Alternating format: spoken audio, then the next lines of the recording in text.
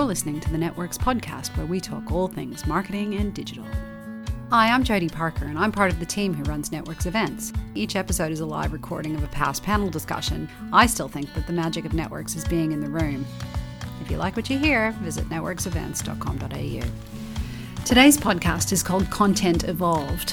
It's been 6 months since Facebook pulled the rug out from underneath brands and publishers. They put it back quickly, but make no mistake, it'll happen again, and no platform is immune.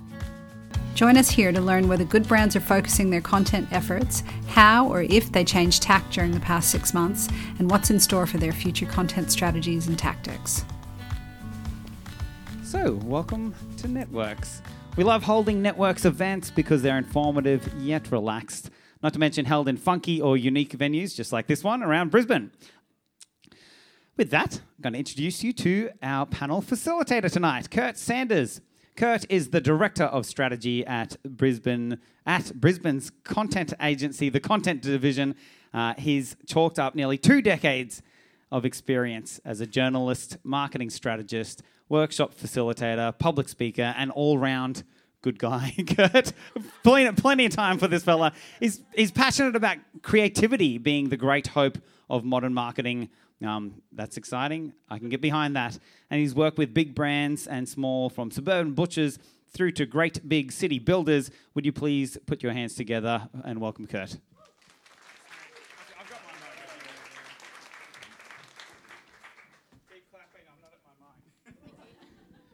Yes, hello, hi. How are you, everybody? I had 2 beers, usually have 1 beer tonight. It is so good to be at Lefties. I used to work at an agency next door to the Velvet Cigar. Definitely never came here, though.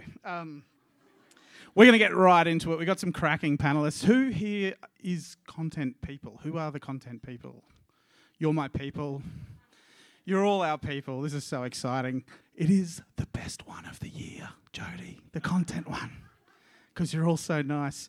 Let's get into this amazing talent. Please welcome Ashton Tuckerman, Chief Marketing Officer at Gather. A resume including Flight Centre, U-Foods, U&Co, Red Havas, and now Gather. Ashton has a passion for growing brands through creative storytelling. Ashton loves helping people find their why. Please welcome Ashton.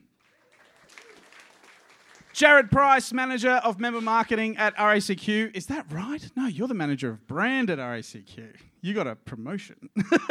Is that right? Please welcome Jared. Jared has over 17 years experience and has worked on brands like QUT, Brisbane Lions and RACQ, loves customer centricity and also teaches digital marketing for ADMA. If anyone's done their courses, get into it. Please welcome Jared. Please welcome Lily Woodhouse, content strategist at the almighty Deloitte Digital.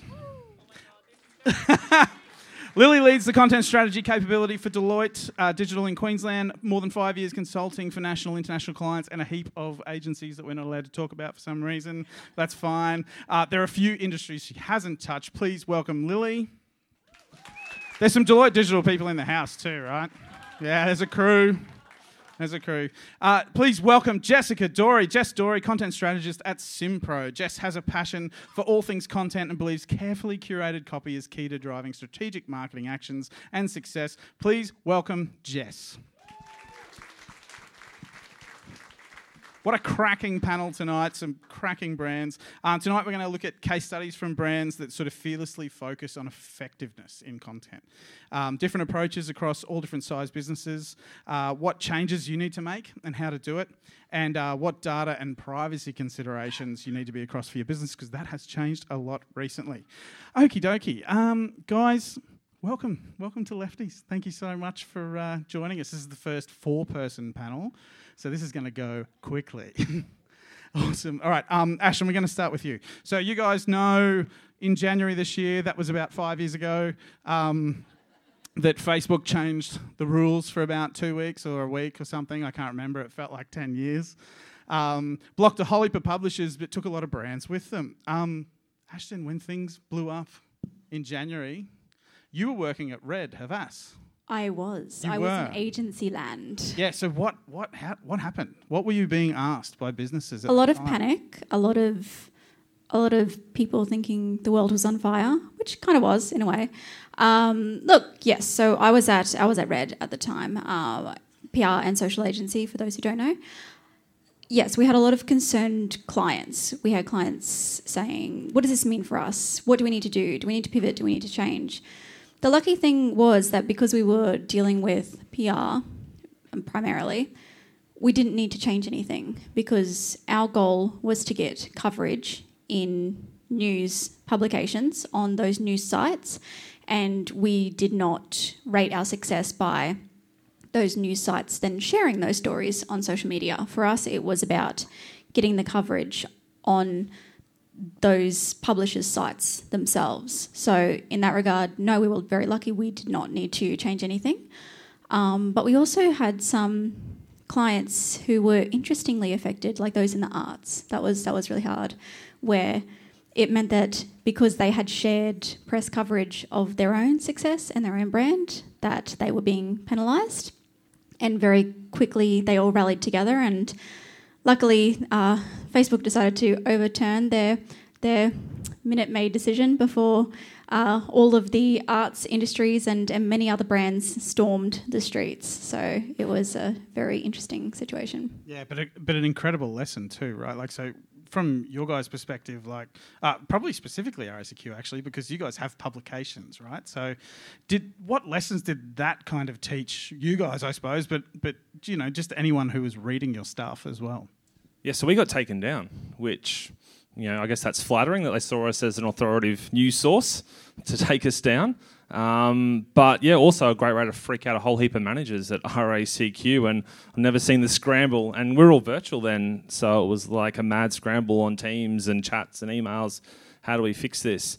I think the thing it highlighted for me is that Facebook's not an owned channel like many think it is.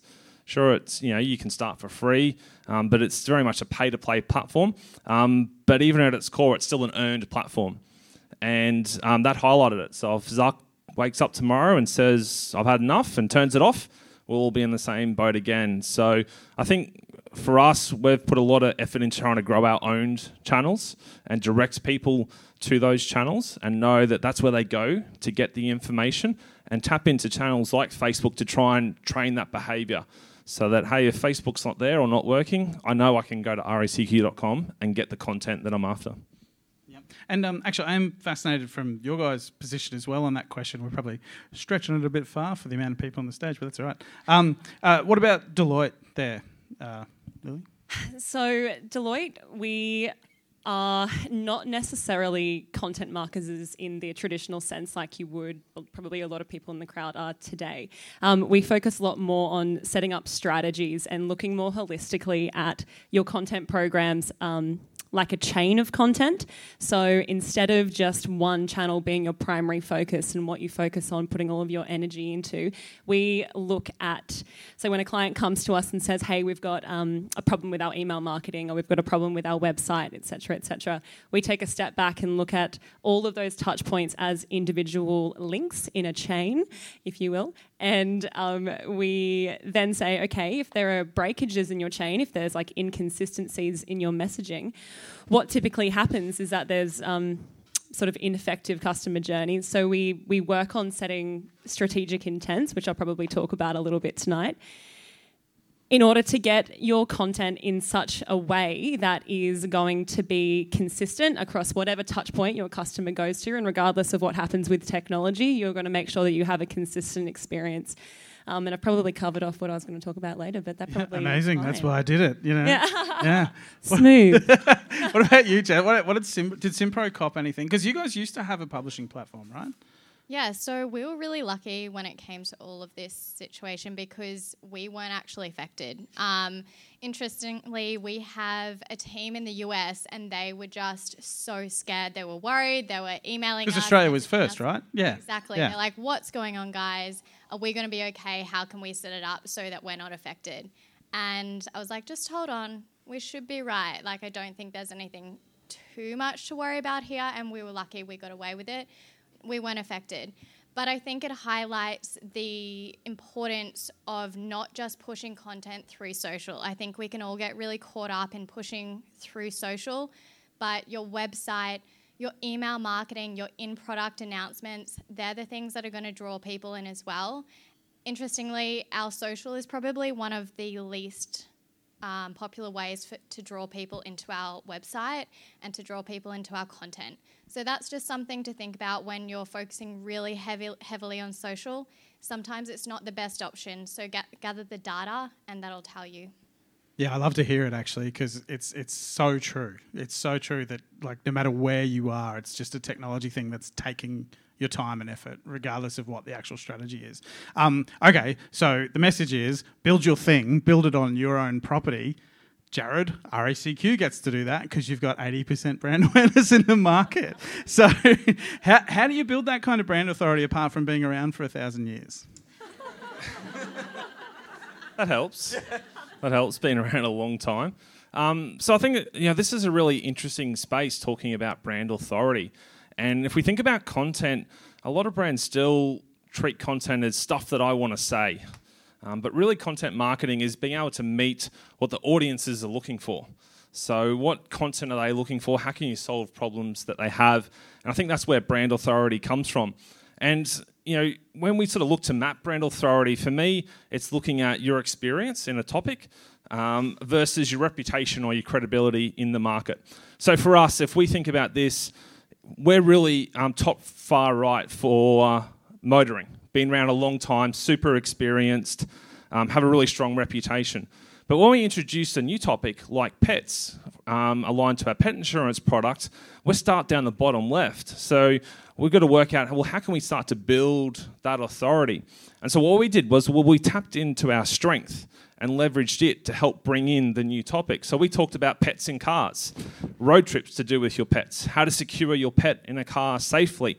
So we tapped into that strength that we had authority in to slowly introduce that new product and start to slowly build our authority in it. It's working really well for us, and people are starting to get used to that and coming to find that information from us. Yeah, right. So speaking of, I guess, being an authoritative content like thought leader, not that you're the thought leader in pets, and thought leader is potentially a horrendous word as well, but we'll use it anyway. Thought leadership is like one of those things that's a methodology that B2B brands love it in particular. Jess, Simpro is really good at this. How do you guys go about it? We use a variety of different tactics. So we're really lucky in our company. Everyone from people who've just worked in the company for years to the executives that have worked in trades and have now grown a career in software working in Simpro have such great knowledge of not just the software itself, but also the trades industry. So when we're talking about thought leadership, we contact the executives, we contact the support team, we contact the BDMs, people that are talking to our customers and prospects daily, and we get their pain points and we speak to them. And then we build on their expertise and ghostwrite content for them as well, just secretly.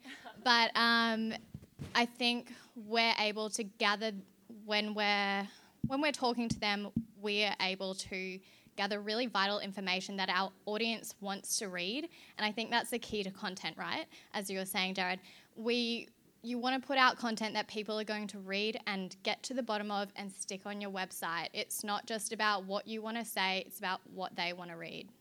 And what, like, I guess a follow-on question to that is, like, how did you, like at Simpro, Simpro is an amazing technology tool and they've been around for a long time, but you probably don't know about them because you're not in that industry, right? But you are in the top right quadrant for, like, experience and trust in trades, right? Funnily enough, before I started working for Simpro, I didn't know that Simpro existed. But we're actually really well known in the trade industry in Australia and in New Zealand and in the UK as well. And we're growing our brand and becoming one of the bigger brands in the US. So it's a really interesting time to be at the company because we have so many different audiences that we need to speak to. We're not just speaking to our customers or the prospects that know our brand. We're speaking to the prospects in the US who have no idea who Simpro is and who have always known those bigger US-based software industries. So here we are, an Australian company who are massive in our own right and a really successful Brisbane-based company. And we're trying to prove ourselves in the US market. And it's just such an interesting time to be at the company because we get to write for so many different audiences, and understanding how to write for those specific sectors is really key to our success.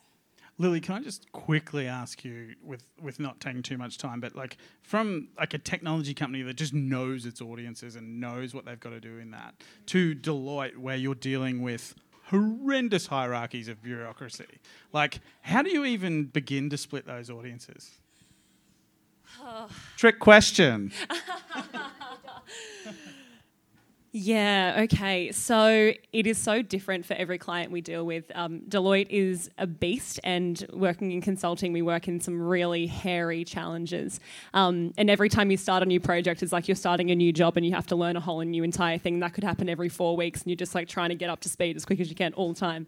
So understanding your customers, we have pivoted from talking about personas to talking about mindsets, if that's a thing that everybody's doing now, I'm not sure. But we work with our clients instead of using their existing personas that they might have had for 15 years, and we work with them and say, scrap that, let's think about the mindsets of the people who you're trying to convert, and let's do workshops. Data plays a big part in it, so helping whatever data is available, we'll try to get our hands on to help understand our customers more.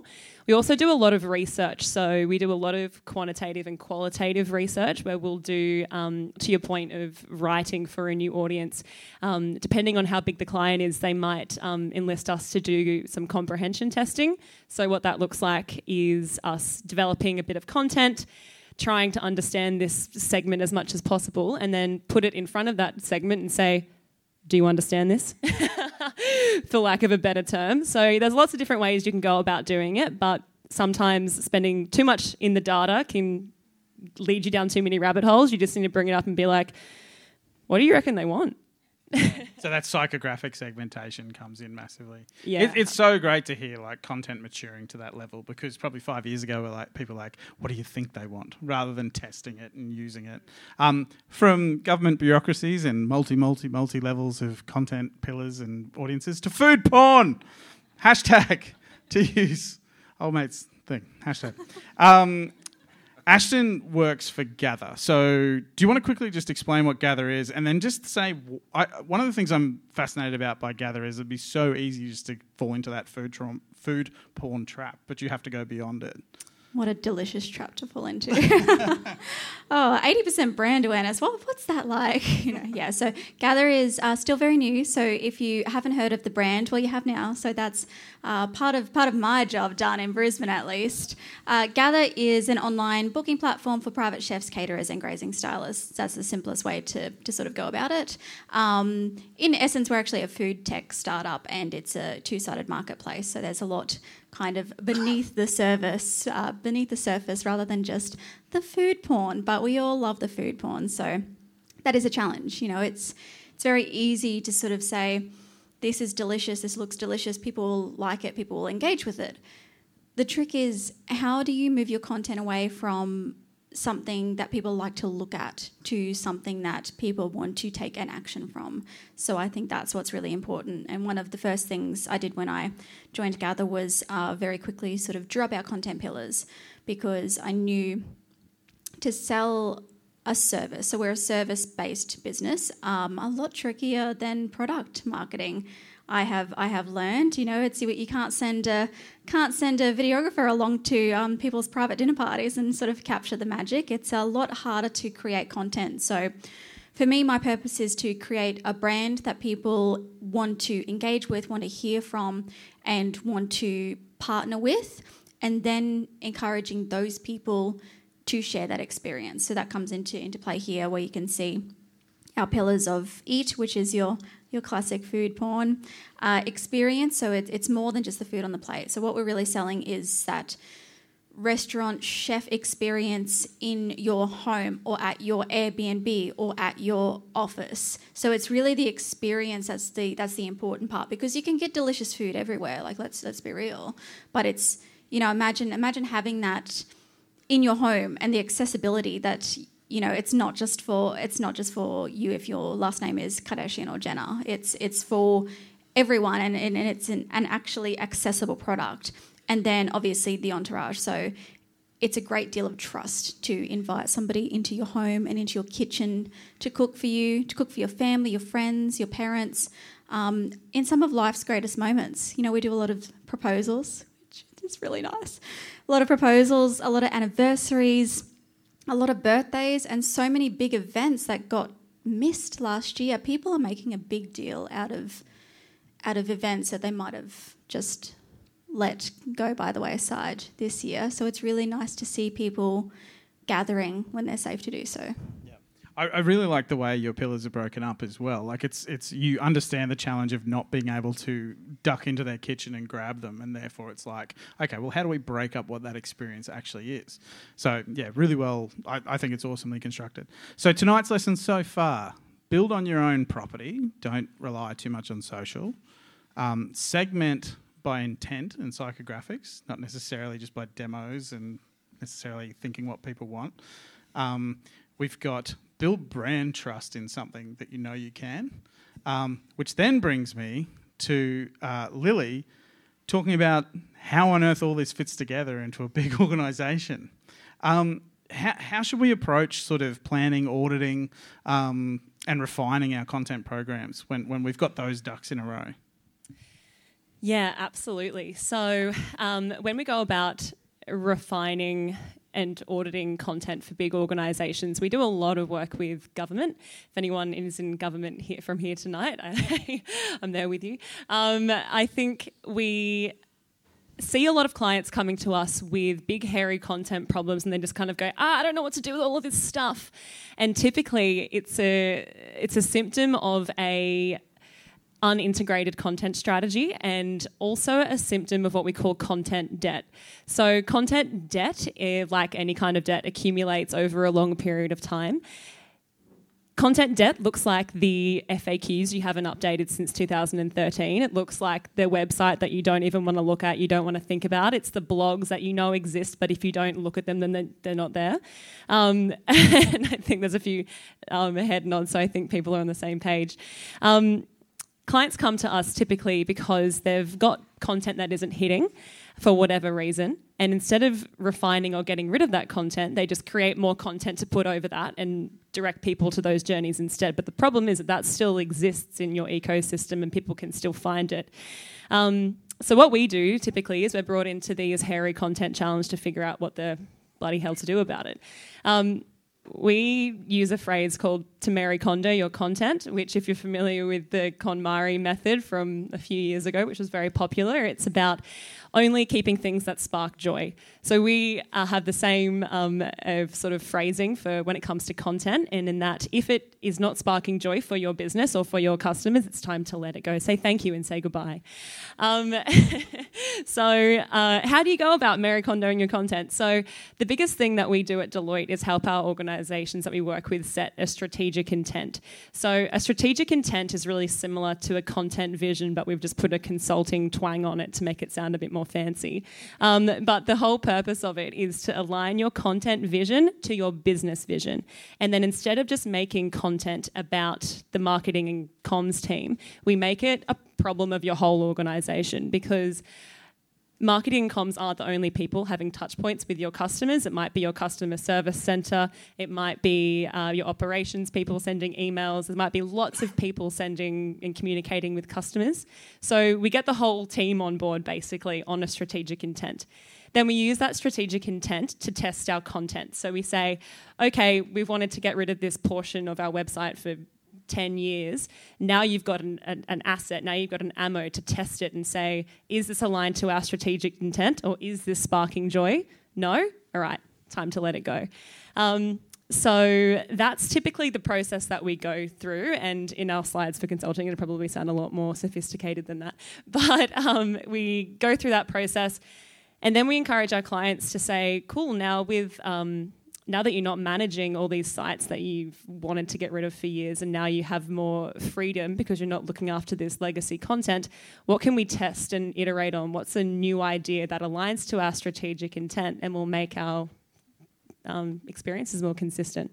Yeah, and the most interesting thing I think about what you're saying is whether you're in enterprise land or even SME land, there is content debt. There is tons of it. Mm-hmm. Yes, Yep. small businesses as well. They stack it up. Yeah, it's the Band-Aid concept of it's not working, I'll slap something else on top, and then it ends up just growing and growing, and you go, oh, I don't know what to do with it. Speaking of slapping things on top and growing and growing and growing and growing, RACQ has been around a long time. We've said that already tonight. How the hell do you manage that much legacy, that many content pillars, that much stuff? How do you go about that, Jared? Yeah, it's hard work, and I think I'm going to share an example. It's actually from a previous role at the Brisbane Lions around building out a content calendar, building out the plan. So I think once you've done all the things that Lily just said and got that all in place, you can then start to move into the tactics and trying to build out the plan. So, this is a real quick demo of how we used to do it at the Lions, where we'd just look at the year. And you can actually start to break it up into chunks. So, we would know when our season is going to fall.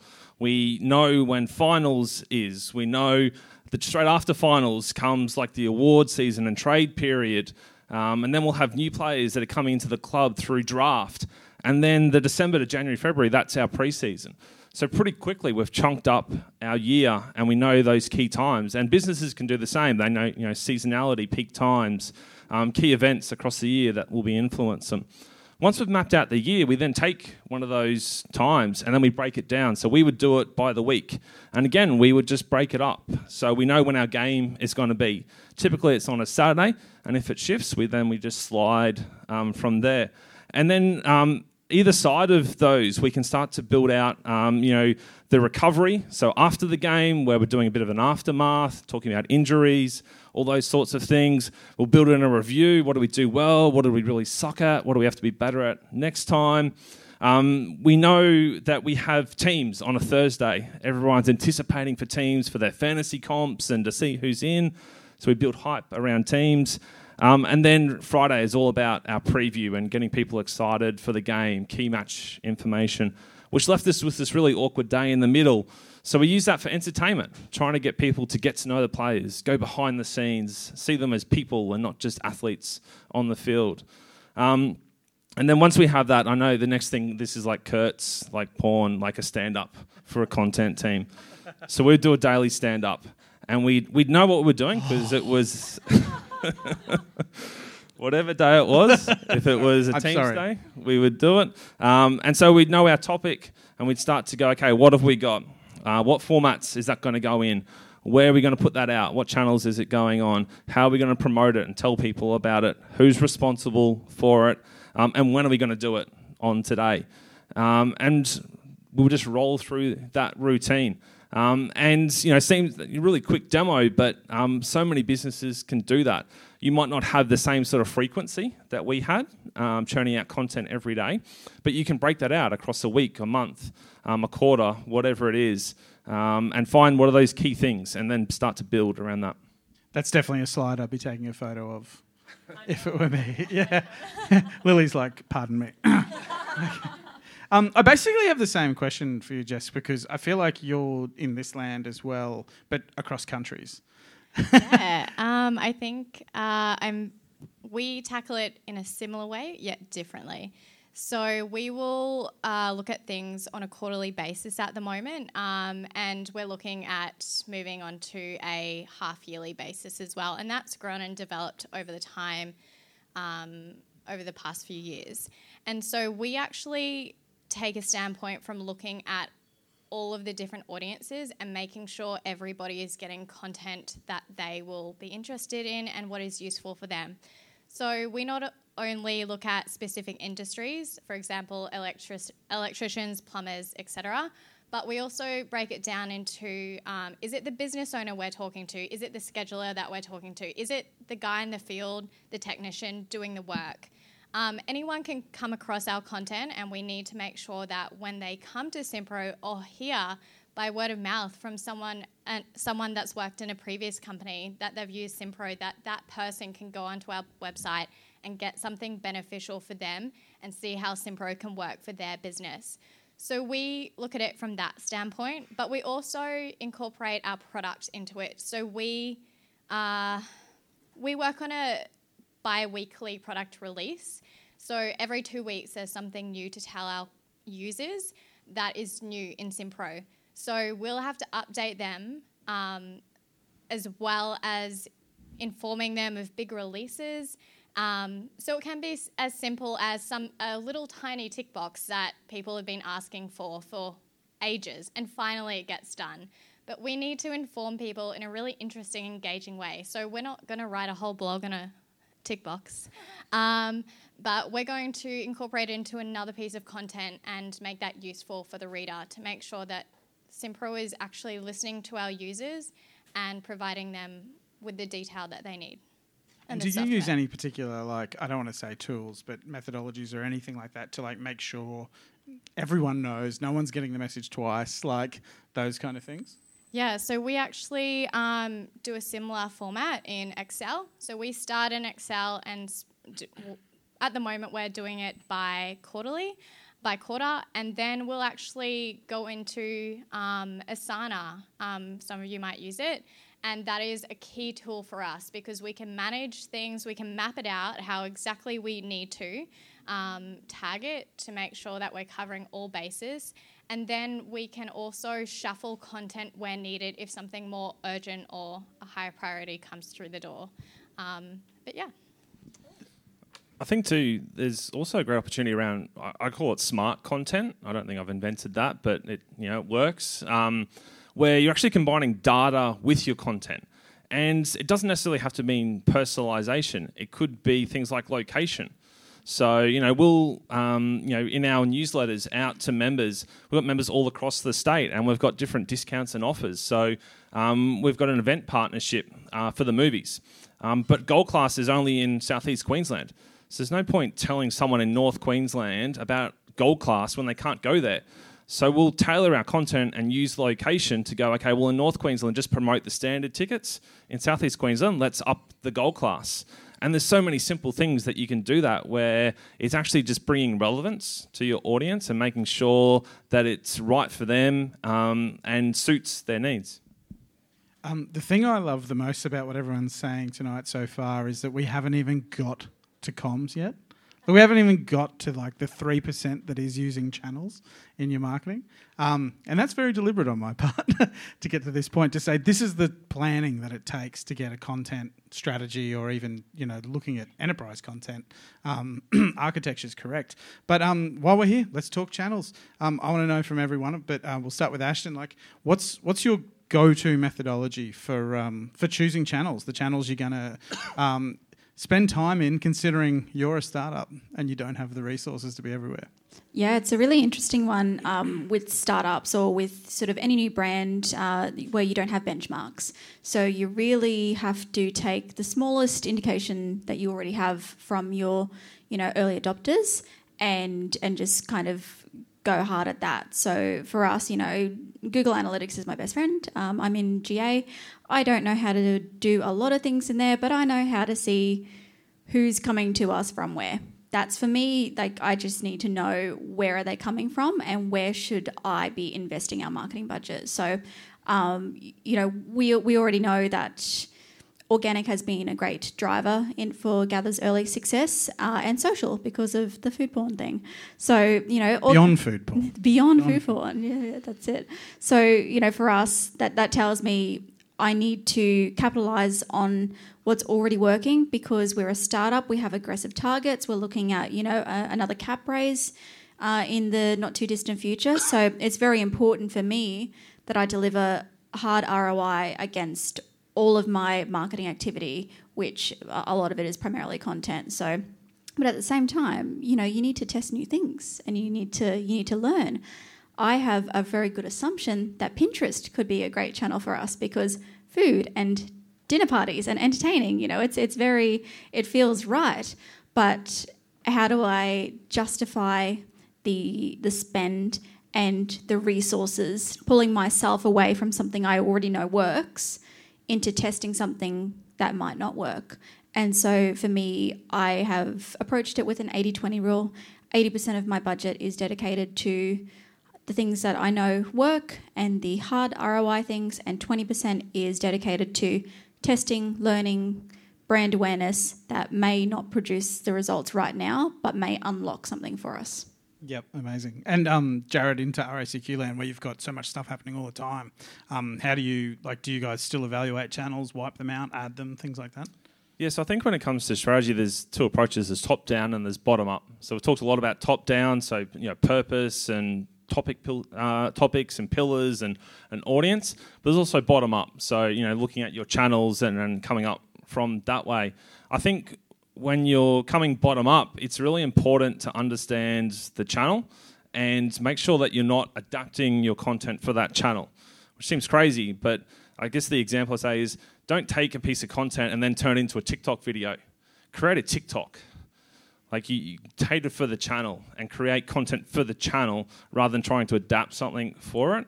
So I think when you're thinking about it is, create those different formats specific to the channel. Don't just start with one piece and go, okay, well, let's turn that into something else and something else and something else. Try and create along the way. We were talking before the panel tonight how TV is still a huge channel for RACQ and absolute trust driver. How does, I guess, to extend that question, how does that flow down to the rest of the channels you use? Yeah, so it sort of speaks volumes to our audience a lot that daytime TV is prime for us. We've got a slightly older demographic that are RACQ members, but working hard on the younger ones as well. And it's really funny, we launched a product a few years ago called Home Rescue, and it was a new product, and so we didn't put it on TV because we wanted to try and ease it in, soft launch, and also not go overboard with this massive big bang, try and introduce it efficiently.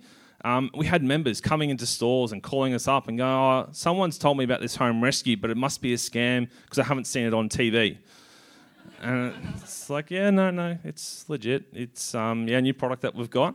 I think it's it definitely is still a channel. I think we've seen through COVID and all the market research that was done through COVID highlighted that TV is still critical, and so many people are still getting their information from TV. It's still a really trusted source, and I think part of that is because there's still some standards built around it. There's guidelines and regulations for what you can put on TV. Whereas Facebook regulates Facebook. And so I think, there's no real filter. And, you see that in a lot of the challenges they're now facing. And I think it speaks volumes to a multi-channel approach. TV is the trust. Content is the, informative product or the informative audience stuff. Yeah. Incredible stuff. What about you in Deloitte land? Really channel selection for clients and specifically government, because you might need 5 layers of bureaucracy to approve a tweet. Very true. Yeah, definitely. So we deal with a lot of websites for government specifically, a lot of websites and a lot of big kind of hairy problems. We spend a lot of time when we're working with government trying to convince them not to go onto a channel that they've identified. They've said, this is a really good opportunity, we need to do this. And it's a lot of, really, is it? Do you need to go on that? Why? Why are your customers there? Let's investigate this and let's question this before we dive in, and then we get more content debt, as I was saying earlier. So really, because we work with so many broad organisations, there's a scattering, so I don't have a one channel approach of what I would recommend is the one to go with. More just to echo my fellow panelists here about just making sure it's where your customers are and you're creating content that's meant for the channel, instead of just trying to shove something else on there because you think you need to. Yeah. And Jess, you were saying earlier, social's not that big of a thing for you guys. So what are the channels that you guys land on and why? How did you get there? I mean, we do all the channels, the main ones. But a lot of that is understanding what's going to work, what type of content is going to work best for the audience that is using that channel. So where's an ebook promotion going to be best utilised? Where's a blog post about product going to be best utilised? We consider that when we're putting stuff out as well. But we've also started looking more at things outside of social. We have just run a billboard in New Zealand, and it gave us the opportunity to switch up our content, We went from a very serious tone to something more fun and humorous and targeted at those people working in the field to draw them in. And we paired that with radio ads as well. So a lot of the time, social can be there and it's there to show it's social proof, right? So you're just putting things out to make sure you're active and to show people you're still trucking along. But then it's the other things that are really counting for us. We will come in and people will say to our BDMs, oh, I saw you guys on the billboard and then heard you on the radio. It's really, the combination of it all is actually really important, and then targeting the type of message to the particular audience on the particular channel. So basically multi-channel is killer. Yes. Yeah. Amazing. Long story short. Long story short, multi-channel. No, it is good to hear, right? Because, I don't know if you cop this in Deloitte, but, you do get clients who are like, we need to be on Facebook. What should we do? Mm-hmm. And you need to say, well, let's evaluate that, shall we? Yeah, and go there. But, all right, so now we've got to the content stuff, like the creating stuff. Lily, I want to talk to you about how you guys go about creating big, complicated things and turning them into really, really easy things that people can digest. Absolutely. So I have a few slides that I prepared earlier.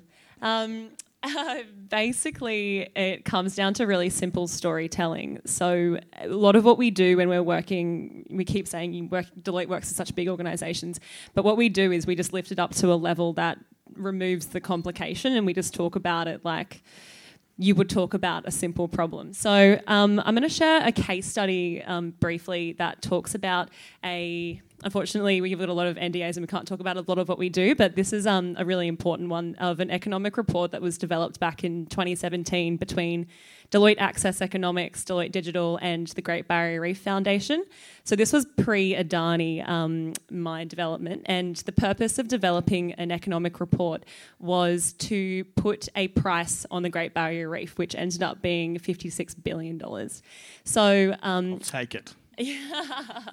So the 92-page technical report was developed by Deloitte Access Economics. I'll show a video really quickly and then I'll talk through the process that we go through when we've got these big technical things to synthesize and make a campaign out of. I'll just go through here. The largest living organism on Earth is in danger. Australia's Great Barrier Reef. More than 2/3 of the coral in Australia's Great Barrier Reef is experiencing shocking amounts of bleaching. Experts say the coral is literally cooking due to change in the ocean's temperature. Considered one of the greatest natural wonders of the world, but its health and its future are very much in doubt. We needed to secure an unprecedented investment to help save the reef. So we found a new way to get people to see the value of nature by creating a system to value it. Enlisting some of the world's top economic advisors, we valued the Great Barrier Reef to the dollar. 6 months of research across 10 countries to arrive at one number: $56 billion. So pretty evocative figures, but what that boiled down to was about a 100-page technical report with lots of figures and lots of graphs and lots of things that people would typically shy away from. I've got my notes on there, so the findings are remarkable. How funny is that? But what put this campaign on the global agenda was the story that underpinned it and the campaign assets that were. So, yes, obviously it got extremely high traction globally, some of the figures there, and also it garnered 2 Cannes Lions Awards, which is really incredible. But what it comes down to really is storytelling, as I said before, and it's really common for us to work with government organisations to translate technically heavy information into stuff and campaigns that people can consume and understand and action. So in a room full of storytellers, I'm going to talk about storytelling. But basically, what makes a story engaging is that it's memorable, it's engaging, and it's inspiring. So when we're having these conversations with clients, we talk about the arc of a story and we help them map out what's the introduction. So what's the hook? What's getting people into this story? How do we set it up to a climax? And then what's the resolution and what's the call to action that we want people to take from this? What that actually looks like in terms of what we do. We typically, as a content team, get delivered a big, gnarly report. We'll read it top to bottom, pull out the key messages or the key facts that we believe are going to resonate with our audience the most. So what is going to help us build the most empathy with our audience? Then we go through a workshop of storyboarding. So really simple, going against the storyboard blueprint that I put up before, and we just start to map, what the story looks like. So what I want to take away from this is that it doesn't need to be something like the Great Barrier Reef that you're building a campaign on for it to be evocative. It could be really anything when it comes down to data and figures, as long as you just go back to basic storytelling principles. It certainly helps to have the Great Barrier Reef, though. It does a little bit. But, I mean, once again, like, looking at it, like, you're talking about the same stuff. Like, you started with these data points, turned it into a thing that was palatable for some, and a heap of media, then turned it into really great storytelling. So you've broken it right down. Yeah. It's easy when you've got your notes on the slide as well. That helps. That could have gone anywhere. Some of the notes I put on slides, I want to. We're running out of time really fast, but I just want to get to this last question before we get to our top tips and questions from you guys. Something that I think we need to dive into really quickly here is about the change in cookies and tracking and privacy. If you guys don't know, then that's about to be overhauled. In fact, it already has been overhauled. If you've looked at your iPhone lately and updated it, then you've been asked to opt into tracking across apps. It's not just to iPhones. Things are going to happen across Chrome and all these different things. It's about to become a huge challenge. What I want to know, Jared, I guess, is how is RACQ planning this cookieless world, to use the parlance of our time? Look, we're quite lucky. We're in a good spot. But essentially the answer is first-party data. And you've seen a mad scramble for retail businesses going, holy shit, sorry to swear, but holy shit, I've relied on cookies for so long, I don't know who my customers are, we better put a loyalty program in so at least I can get some sense of who they are and have a contact detail for them. So, yeah, first-party data is going to be so important, absolutely critical. We still try and collect first-party data. You know, we run a competition called Pet Search, aligned to our pet insurance product, where it helps us understand who actually has a pet. I mean, we know who has a car, who has a home because of the products that we have, but knowing who actually has a pet is really hard. And I don't really want to blast 1.8 million members all with pet insurance content or ads. So running this comp, we can then overlay that with our data and go, hey, these members actually have pets and are going to be interested in this content and potentially interested in this product. So if you're not in first-party data, get in there as quick as you can. Ashton, you're in tech. You'd rely on pixels and tracking and things like that. What's the plan at Gather? Well, we did. The plan is, we really need to focus on owning the information and first-party data. So, anything, remarketing's completely changed. It's really just about, I don't want to say owning your customers. That sounds really, really bad. But, in a really nice way. And the way to do that, I think, is by giving them content and giving them a product and service that they are willing to exchange their data for. I think that's the most important thing, is here we are creating something for you, of value for you. We know that because of your mindset and because of everything else. All of the data points have told us this is what you want and this is what you love. And they say, yes, that is correct, Gather. Thank you so much. Please have my very, very valuable first-person data so you can continue to talk to me. So I think that's the way forward. Yeah, and very quickly, somewhere strong to store it. CRM technology, somewhere great. Massive responsibility on businesses around data ethics and making sure that you're not only storing it, but also then using it responsibly. And I think that's where the data ethic comes in. And just because you have it doesn't mean you have to show it off. So I think, using it responsibly is super important. Amazing. All right, we are out of time, but we've got time for questions. So, do we have a microphone in the crowd somewhere? Yep, coming. Hands up, don't be shy. We're at Lefties. There are bras on the wall. In the booth, up the back.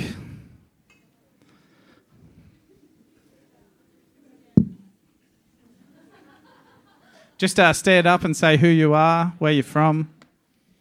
Hello, thank you. McKeely Macon from Something Digital. Join us at the October Something Digital Festival. Like that. Amazing. That was quick. That was Great content. Thank you. I know.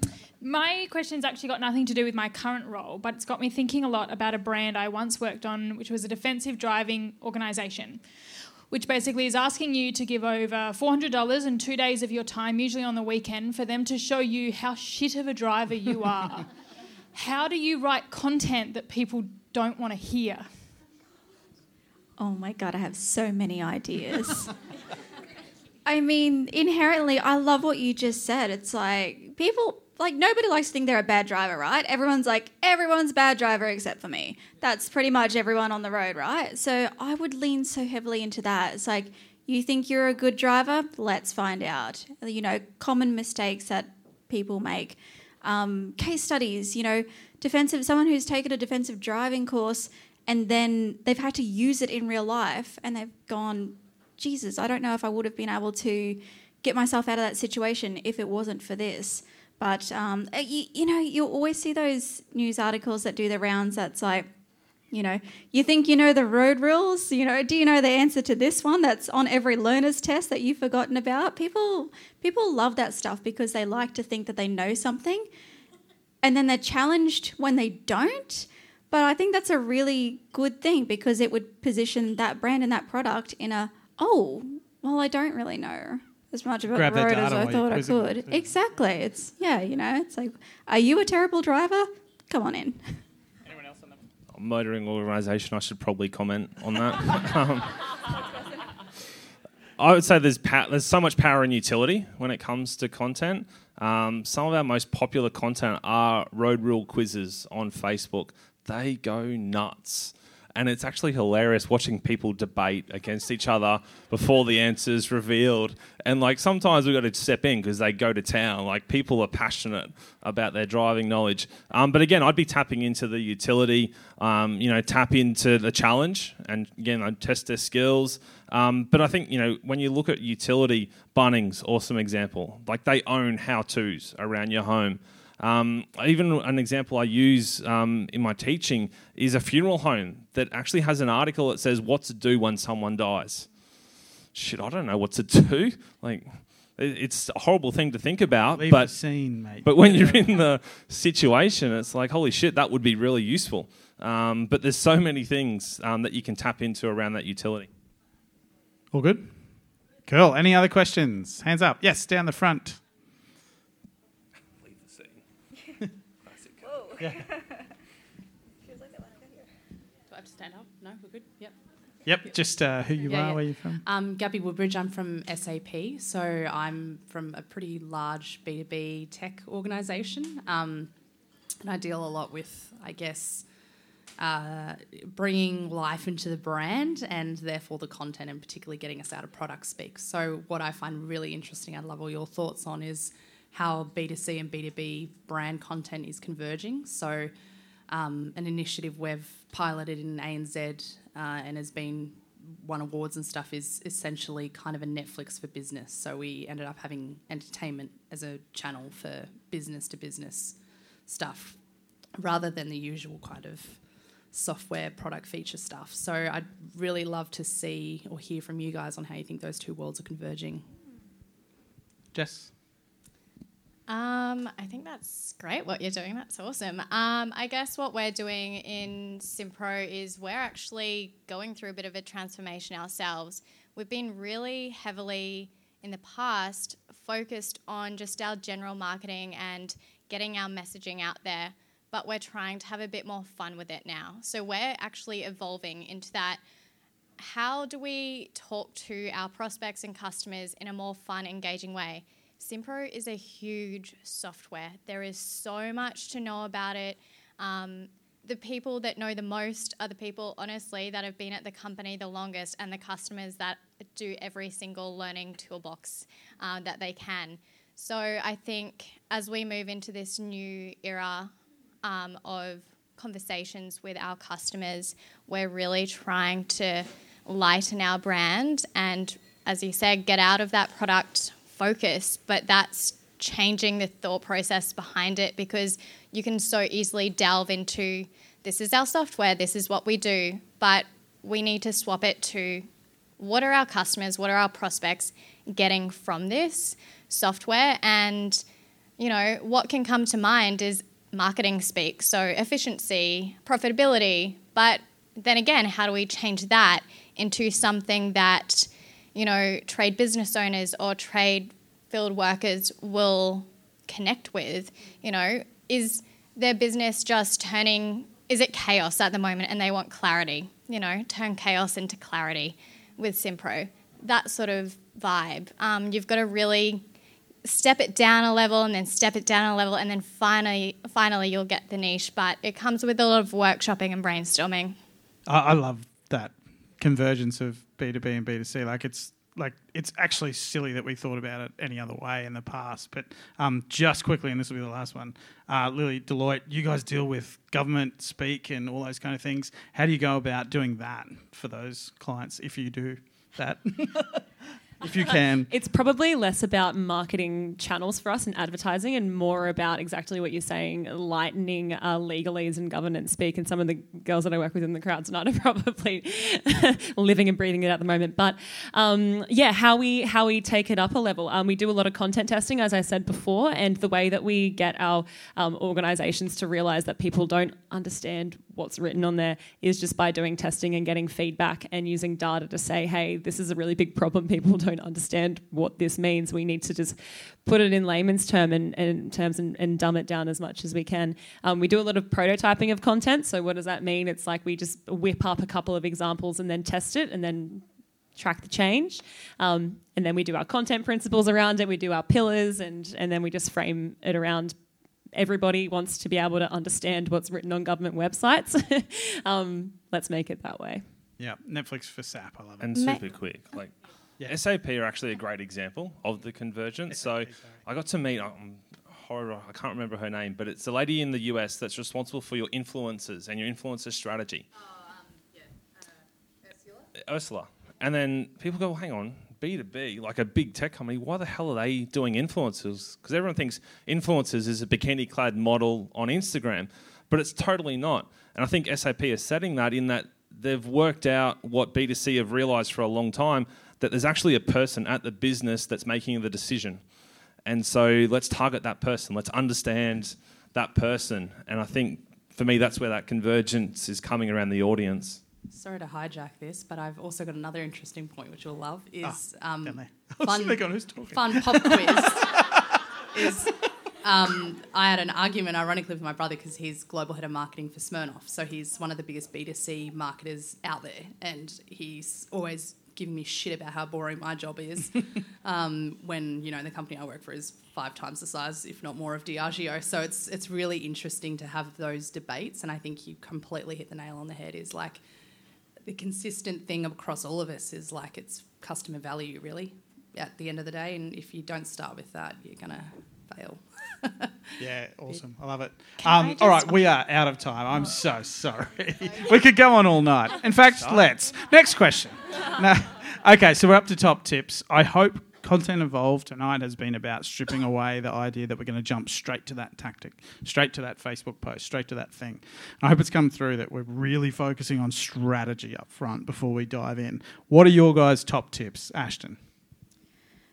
My top tip is progress over perfection. This is a very hard lesson for a perfectionist to learn. Hello, self-raising of hand.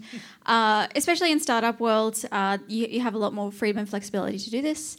I'm sure that there are a lot of people on my fellow panelists and in the crowd today who do not have, you know, the luxury of this. If you have very strict brand guidelines, a lot of red tape, government especially, you can't just kind of get out there and do stuff and try stuff and everything. But if you do have the freedom and flexibility, just produce content, just start getting it out there and be okay that, you know, oh, it's maybe not as you know, good as it could be, or is it 2 pixels too far to the left, or is my logo better in the top right or the bottom right? I'm not sure. So just, you know, just get out there and get over your ego and start publishing, because you need to be in the game, and we are all hungry content consumers, you got to be out there producing. Jared. It's a typo. Oh, sorry, no, I'm kidding. I honestly, then when you said that, I was like, ooh. I'm kidding. That is so cruel. Boo. So my top tip, well, I've kind of covered my top tip, but it's actually doing the strategy. And there's a famous Sun Tzu quote that talks about tactics without strategy is the quickest way to lose. And so for me with content, doing tactics without strategy is the quickest way to end up producing cat videos, regardless of your brand. So this might be one to snapshot as well. It just helps give you a bit of a structure and sort of the areas that you need to make sure that you've addressed. And we've talked about them, around role or strategic intent or content vision, to use the consulting term. Understanding what types you're doing. Like, is this hero content that I sort of do once off, or is this hub content that I might want to group together on a specific topic? Or maybe it's hygiene, in that my audience just needs to know this because that's what they're searching for on Google, so I need to meet them and have that content for them. Working out your content pillars, which gives you that structure, and make sure that you stay aligned to it, and then you start to get into format and voice and channels and things like that. So make sure you're going through the steps, do the work up front. It's going to help you down the track. I'm right there with Jared. It's all about strategy for us, and setting a strategic intent, as I've said about 45 million times tonight, is the most important thing that we do for our clients. So you can work at speed, so you can just produce and get on with it without worrying about whether or not the cat video suits. Having a strategic intent that your organisation agrees on, so that you have sort of peace of mind that people are doing the right thing with what they're publishing across your organisation. The second thing is to Marie Kondo your content. Cut the fat, get rid of the things that aren't bringing you joy. It's probably not bringing your customers joy either. And then start to get an experimentation list of things that you want to do and things that you want to try. Don't try to tackle it all at once. Prioritise a list and start biting it off incrementally so that you can, win at content. Awesome. And Jess? Just in case you haven't gathered, I too like a plan. So develop a plan and make sure you're speaking to your audience. Get data from anywhere that you can. Get pain points. Get information directly from your customers or prospects, and build a plan around that. Incorporate the strategic business goals as well, but meld them in a way that you can speak to your audiences as well as hitting those goals, because everything you produce should have the audience as the key reason. Ashton, Jared, Lily, Jess, thank you so much for being on the panel.